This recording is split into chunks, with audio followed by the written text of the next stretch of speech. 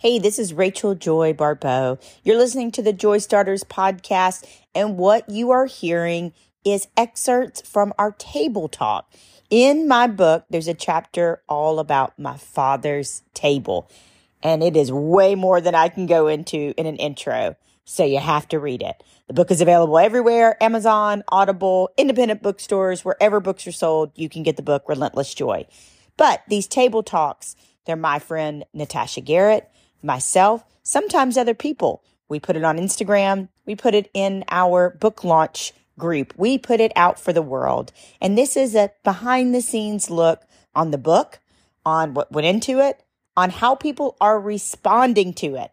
So I hope you enjoy these table talks. Love you guys.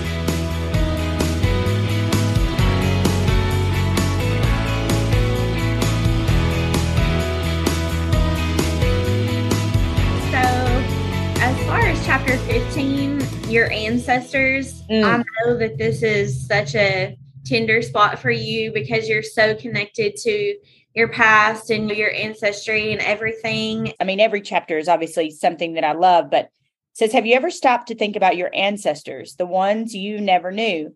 Your grandmother's mother, or the great-grandpa times 5, that's a long way back to ponder. Maybe you have their nose or their chin or the same dimple or twinkle in your eye. Maybe you laugh the same as someone you have never met. Maybe you're built the same. Genes are a beautiful thing. That's a question I would love for you to think about as you read the next few pages. What qualities do you think your bloodline passed down to you? When I was a sportscaster, I often pondered genetic makeup and how some families like the Mannings or the Harbaughs or the Ripkins passed down incredible athletic genes. It's just in their DNA to be wildly talented at sports. And they also all work really hard at it. But I think it's also in your DNA to be hardworking or kind or a survivor. It's just a hunch. But if we can pass down athletic talent, why can't we pass down other traits and qualities? It's just so fascinating to me. I'll pass it back to you, Natasha, for the parts that you liked. So we were talking about nature versus nurture and how things are passed on. And so it just made me wonder, like, what were you born to do? So what abilities were you born with that was passed down to you that others don't have? And how can you use them? And how were you meant to use them? And also, like, what's your superpower? Your superpower doesn't mean flying, and it doesn't mean that you're invisible. It means, can you connect to people? Do you have this ability that other people aren't as good at? And how can you use that to your advantage? It's so good. I've been recently saying this. You've been hearing me. Natasha serves with us and I'm changing the narrative. And if that's something you ever want to get involved with, but Natasha's been hearing me say this a lot, is that, and I heard it from somebody else. This woman was talking about raising a sensitive child. And she said, raising a child that cries at sunsets. And she was like, that she was saying, what if we told our kids that were sensitive that their sensitivities are superpower? And I'm like, oh, that's so good. If I had been told by the time I was young, it wasn't my mom or my dad, but if I had been told from the time I was young that I wasn't too sensitive, I wasn't too emotional, I wasn't too anything, that my sensitivity was my superpower, Natasha, y'all, I would have leaned into it a lot earlier and not felt so ashamed of being so sensitive and so emotional. Absolutely. That would have been a game changer for me too. I always kind of joke and say I'm a crybaby because I cry over everything. If I'm proud of you, I'm crying. Like, yes. If I'm excited, I'm crying. If I'm mad, I'm for sure crying. If something touches me, I'm over here with tears. My husband can't even watch TV or a movie because he's too busy staring at me to see if I'm crying or not, so he can laugh at me. I love it. Shauna says, that's deep. I wish I was told that when I was younger. And Miss Melanie said, I love that. And I think it's important to embrace it. It's so true. So if you've got a sensitive child, or you are doing, y'all ready for this, inner child work, which I talk about in the book, y'all, we have got, if you want it, just send me a DM. And by the way, we've totally revamped my website, rachelbarbeau.com, to have a lot of stuff there, but we will add this there in the future as well in terms of resources. But we have my friend Melanie Reese, who's an amazing therapist, did an inner child meditation for I'm Changing the Narrative at one of our retreats a few years ago. And if you haven't done any inner child work, and you don't have a child, or you do have a child, but it's you that need maybe, and I'm speaking for myself here, maybe I need to go back and remind myself, my inner child, that my sensitivity was a superpower. Maybe I need to go back and do that work. And speaking of young people, I have to tell this story in this book. And what I love about this book, and even if I did not know me, was there's scientific studies in here. There's history in here. There's facts in here. So like when I was writing the book, I was learning too and studying and researching. And I'm like, oh, like my little nerdy heart was so happy. So I had a cousin. She wasn't really a cousin. She was like family, but she wasn't related to me. And my family does that really well. She was a blood cousin, but she was like family. She had cystic fibrosis. She goes out to Jackson Hole with me when we were very young, when I was in my early 20s, and she gets to live. Now you got to think, I've seen her grow up. I've seen her being beat on the back and all the surgeries and all the medicine and all of those things. And she gets to go out there and live, y'all. And she's in Jackson Hole and she falls in love with somebody out there. And they have this like torrid 3-week affair. And she's young too. And that memory got me straight in the heart. And anyway, so it says, as we got older, she made a trip out west to Jackson Hole in Utah with me. She met a boy. She fell in love as much as you can in a few weeks. There was a wildfire when we were in Jackson Hole. And so she had to stay indoors a lot. This is my cousin who had cystic fibrosis, who is not really my cousin. Jessica would go on to get a double lung transplant to try to lengthen her life and the quality of it. After her transplant, she started to have a hankering, a Southern word that means a craving for spicy foods. She had never liked spicy foods in her life. She would soon find out that her transplant donor was a Latino first responder from Miami who was killed in the line of duty. Sometimes your cells and your organs just know they carry your you-ness with you. And scientists actually have a name for it. It's called cellular theory. And it states that memories, as well as personality traits, Natasha, are stored in the brain, but also maybe stored in organs such as the heart, and in Jessica's case, the lungs. Scientists have studied this phenomenon and are still discovering new things. They take cases that defy logic. Back in the 70s, Claire Sylvia received a heart and a lung transplant from a teenager who passed in a motorcycle accident. Just like Jessica, she began to experience cravings that she had never had before, like for burgers and beer. After some time had passed, she contacted the family of her donor, and she was shocked to learn that he enjoyed the same foods. Another famous case was of a young girl who received another adolescent's heart. She immediately began to experience nightmares of a man trying to kill her. Her dreams were so vivid that she went to a mental health professional who finally believed her. They were able to uncover that the donor had been murdered. The dreams were so vivid that they found, apprehended, and convicted the man of murder. Wow, just wow. And we as humans walk around thinking we are anything less than miraculous. That's crazy. I mean, that's so crazy. It made me think of something that I've heard. I've often heard that people talk about ancestral pain and how things that our ancestors suffered can come down to us. But so as tough and unfair as that seems, but that also must seem that their joy and their hopes and their dreams and their knowledge and their experiences can come down to us too. You always have to take the good with the bad. And so to me, that just means that there's so much that we're destined for. And how can you look at all of that and not say, I have a purpose? I mean, that's just so touching to me.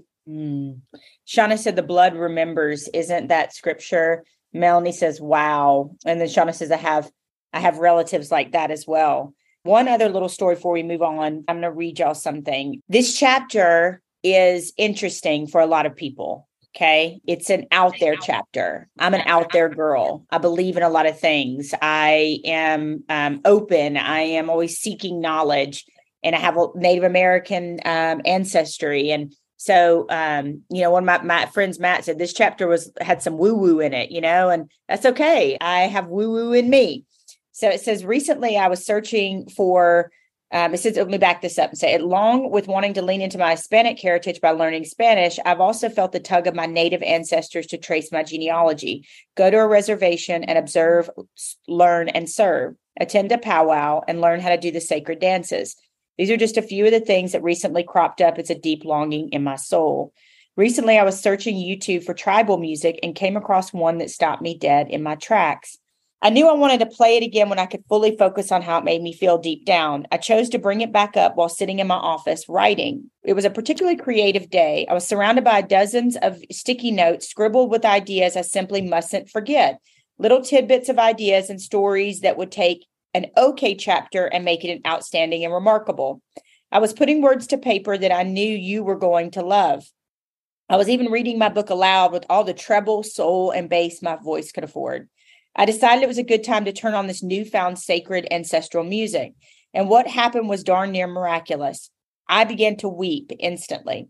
And the only way I know to describe it is I felt seen all at once by many generations of ancestors.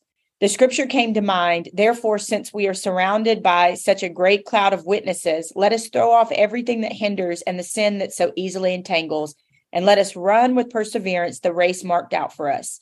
Hebrews 12:1. I felt their collective eyes on me. I felt all their love. It shot moonbeams across space and time. The tears continued to course down my cheeks. I dared not move. You've heard of agape love, God's immeasurable and incomparable love for humankind. But have you heard of storge love? I think I'm pronouncing it right. I got to go back to my days of recording the audiobook.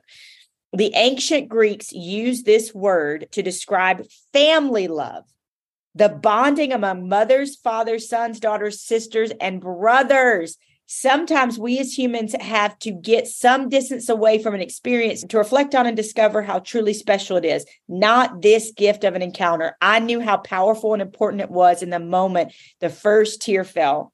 And now I know it was a beautiful and sacred offering from our Creator so that this orphan could feel this storge kind of love.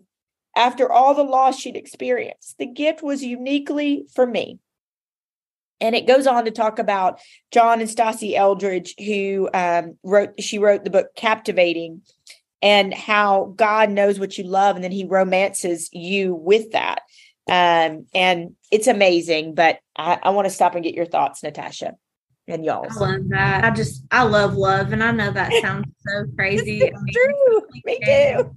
But I just, to me, love and just connecting with other people, that's why we're here. That is the only reason that we're all here. And sometimes it happens in the most unexpected times and ways. And sometimes, like you kind of said, you don't realize what's happening in the moment. And then later you're like, wow, that was crazy. I just love that story. And I love how, if you just immerse yourself, I like how you, in the moment, if you've read the book, she heard it and she was like, nope, not now. I can't do this right now. I can't immerse myself in it. I can't give myself to it right now. Let me set it aside so that I can be fully ready to fully receive it. And we are so busy and overscheduled, and we often don't take time to do that. And so I love that you recognize that moment and you took the time to give it what it needed so that it could fully touch you in the way that it was meant to. Rachel Joy Barbeau here. Did you know, and I'm so excited to announce it, that I am going to be coaching again. I have coached for years and years. Years ago, I coached sportscasters, 47 years. It was the joy of my life to be able to lead sportscasters on their journey. And then once I quit sportscasting, I began joy coaching, helping people find what sets their soul on fire, creating movements, bringing that thing that's been in your soul into the world. And we are starting a very small and intimate group coaching program August 15th. I also have 2 spots available, just 2, because I want to give you my all for one-on-one coaching. So if you want to check it out and get all the information, we want you to head on over to rachelbarbeau.com and make sure you sign up for the email list. That makes you a VIP, and you're already a VIP in my heart. and make you a VIP. And that way you will get information on the coaching program, when I'm going to be in your town, events I'm doing, how you can be a joy starter, how you can get your joy starter buttons, all the things. I love you guys, and I'm so thankful for you. You know what I'm going to take from you, Natasha, is, and this is for everybody that's joining in via Instagram that will watch later, and in the book launch club, because we did a pop-up meeting this week. I love that you just remind us to slow down.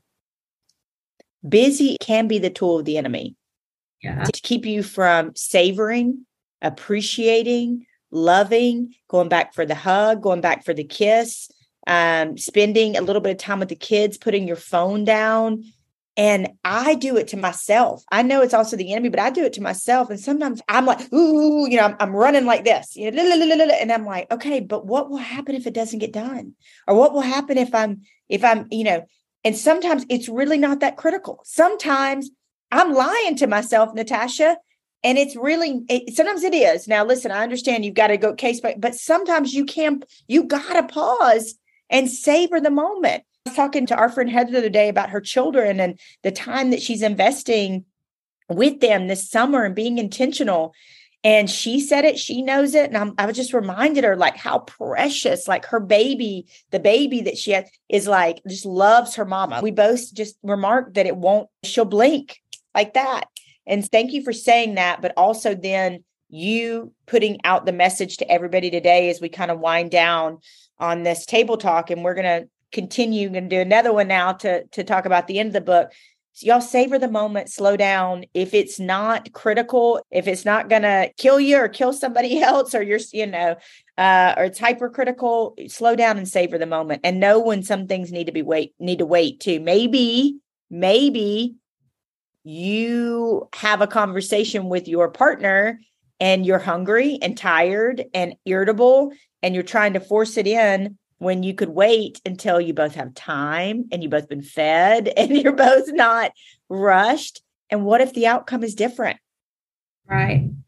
It's almost like that old saying, you miss the forest for the trees. It's like you're so busy and you don't even take the time. I mean, and I say you, I really mean me, like collectively, all of us. Take the time to sit and say, why are we doing this? Why are we doing this? What purpose is it serving if we're not soaking it all in along the way and we're not experiencing the things? I mean, we weren't put here to just hustle and bustle until we die. Yeah, we got to hustle and we got to bustle sometimes, but we have to also stop and think, what are we doing this for? And you mentioned Heather and her babies, and I know, because I know Heather too. Hey, Heather. So it made me think of something I heard the other day, because so many times you have a baby and it's like the mom is so connected to the baby, and that's not a slight to dads at all. We have different roles and we have different seasons in our children's lives of who is important and why. But when a kid is born, and what's a kid's first word? Is it ever mama? No, it's almost always dada. And what I heard the other day online is that's because until a baby's like 18 months old, it sees that it is connected with the mother. It does not even consider calling them something, because it thinks it is the mother. Like, it thinks that you are one. So it has a name for the dad, but because it thinks it's you. Yeah. And so I was like, wow, like what an epiphany to all moms out there who've been so sad that they do all this work and they are so connected and their body has gone through so much, and then dada, But the real beauty of that is, yes, they recognize dada, but they think they're you, they're they're literally crazy. From my perspective, writing a book is not easy. I've watched Rachel. I've watched her try, from the time where she was huddling herself and missing moments and missing connections with her own family, and sacrificing it for the greater good for all of us, and what this book is going to do. As we wrap up, maybe you could just talk about what it's been like since the book launched. So I just talked to another author about this. And while this has a Christian undertone to this book is for a wide audience. But I want to tell and just be really honest with people here and say this. my family has gone through a lot. My husband lost his father. There's been a lot of other things that happen. And what does that tell me? Some of the warfare aspects of the things that we've been through in this book tell me that there are forces that are unseen that did not want me to promote this book, did not want me to sell it, surely did not want it to be out there. And so I was talking to this other author, and she's like a 10-time bestseller. And I'm going to be on her podcast. She's amazing. And she said, Rachel, the first time I put out a book, this happened, this catastrophic event. The second time I put out a book, a catastrophic event. The third time I put out a book, a catastrophic event. She said, I am just in the understanding. And someone told me this years ago about when I went to Israel. They said, right before you go to Israel, you're going to go through some things because the enemy wants to get your mind off of things and take you away. And so I just want to say I've been going through some stuff but God. And I am so glad to say the but God. And maybe that makes you more bonded to me. Maybe that makes you say, wow, I relate to her more. And I certainly, if you read the book, I think you'll relate. But I wanted to share that, Natasha. I could not be transparent about those things. And I think it's actually it's a compliment in a way. Because the enemy knows I'm dangerous. Yes. And you're such a grateful person. And I fully believe in being in a state of gratitude is what gets you what you want in life and what brings more things to you and makes more things come your way. And so I fully believe that in hard times, we might in the moment be like, why me? Why this? Why did this happen?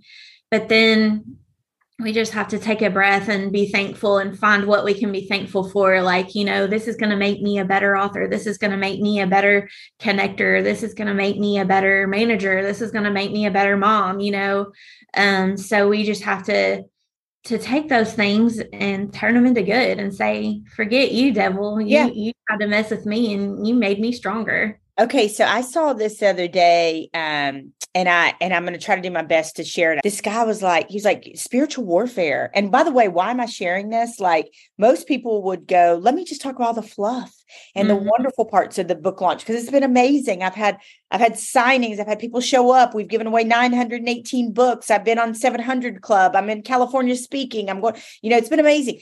I am telling you this for a purpose. When you create something that you were supposed to create and put into this world, you're going to experience friction. You are going to experience pushback. You're going to experience like, why, God, what is going on? It's because if you've got a dream in your heart, and I'm preaching now, but if you got a dream in your heart that you're supposed to bring forth and bring it to pass, it means it's going to touch and affect other people. And if you believe in God, even Alice Cooper said this in his book, if you believe in God, you got to believe there's an opposite force that wants to kill, steal, and destroy. And if that is a God-given dream in your heart that's going to help other people in any way, shape, or form, there is an enemy that does not want you to put it out there. So why am I telling you this? I'm telling you this so that you can be prepared and get your sword and get your armor. And when you create, you can say, I know what this is. And I've had shed a few tears. I've had some rough moments, but I've also turned it around and said, oh yeah, I know what this is. I'm being fought. I'm being battle tested because he knows this book. I'm changing the narrative. Joy Starters, this book, everything that we're doing is touching and affecting lives. So, and this is how I've always done my life. And it's why people have told me this my whole life. They said, I'm attracted to you because you're real. You do not do the filter. There's nothing wrong with filters, but you don't have to be made up and filtered and this and that. And you don't always show us the good parts of your life. You showed us when you were face down in your prayer closet, when you lost your mom. You've shown us the ugly parts of your life, the hard parts. And who would I be, Natasha, if I got on this live and told people it's all going to be roses and wonderful when you put your thing out in the world, when you adopt your child, that is something that's a God-given dream. It's not going to be perfect and it's going to be hard because adoption is beautiful and hard, right? Like, raising a child, creating a movement, writing a book, whatever it is, starting a business, starting a passion project, you're going to you are going to encounter friction. You're going to, and friction is a sign that you are doing the right thing. So who would I be if I'd got on here and said it was all been sunshine and roses? Has it been beautiful? Yes. Have I seen God's fingerprints all over it? Yes. But it has also been hard. And this guy, what he said, going back to that, is he said, I want, and this is we kind of twisted but in a crazy way, like it's a mind bender. He said, I want the enemy to rejoice when I die. And I'm like, what? And he said, because I want him to know I'm such a fierce warrior on the battlefield for salvation, for Christ, for people's souls, and fighting against him, that when I die, I want hell to celebrate when I die and go to heaven, because they say he's off the battlefield. And I'm like, you want fight like a girl, fight like a warrior, fight like God's child, and fight so hard that when you're off the battlefield and you're with him and you're no longer here, that hell goes, now no more on the battlefield. He's no more out there battling us. And so it's really, you're going to experience it. It is how you handle it. And I'm not saying deny it. I'm not saying any of those things. I'm saying process it, cry it out, do what you must, and then pick up your sword and battle back. And Heather said, I love that you went there. It just shows your heart and humility. Your vulnerability is your superpower. Thank you. Thank you. I am surrounded by so many smart, amazing people. And like with I'm changing the narrative, let me just use as an example. There's so much that people like Natasha, like Kim, Allison, Jason, different people do Matt behind the scenes that y'all don't ever see. Y'all see me go out and speak, but you don't see all of the ads and all of this and all of that and the graphics and Heather and everybody who's come along beside us, for the book launch and shirts that Jennifer made and different things. Right. And I am the face of the movement right now. And the next step is to have speakers and authors and different things that we push out and help other people. And we've already are doing it to help them go out and speak and do those things. So when people are like, oh, you did good.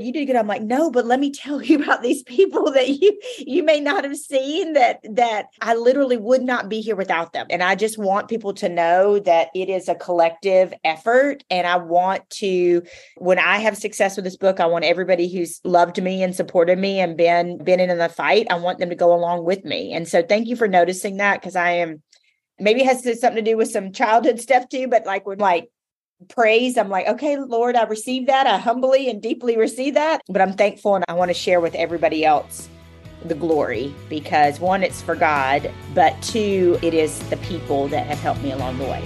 So I love you.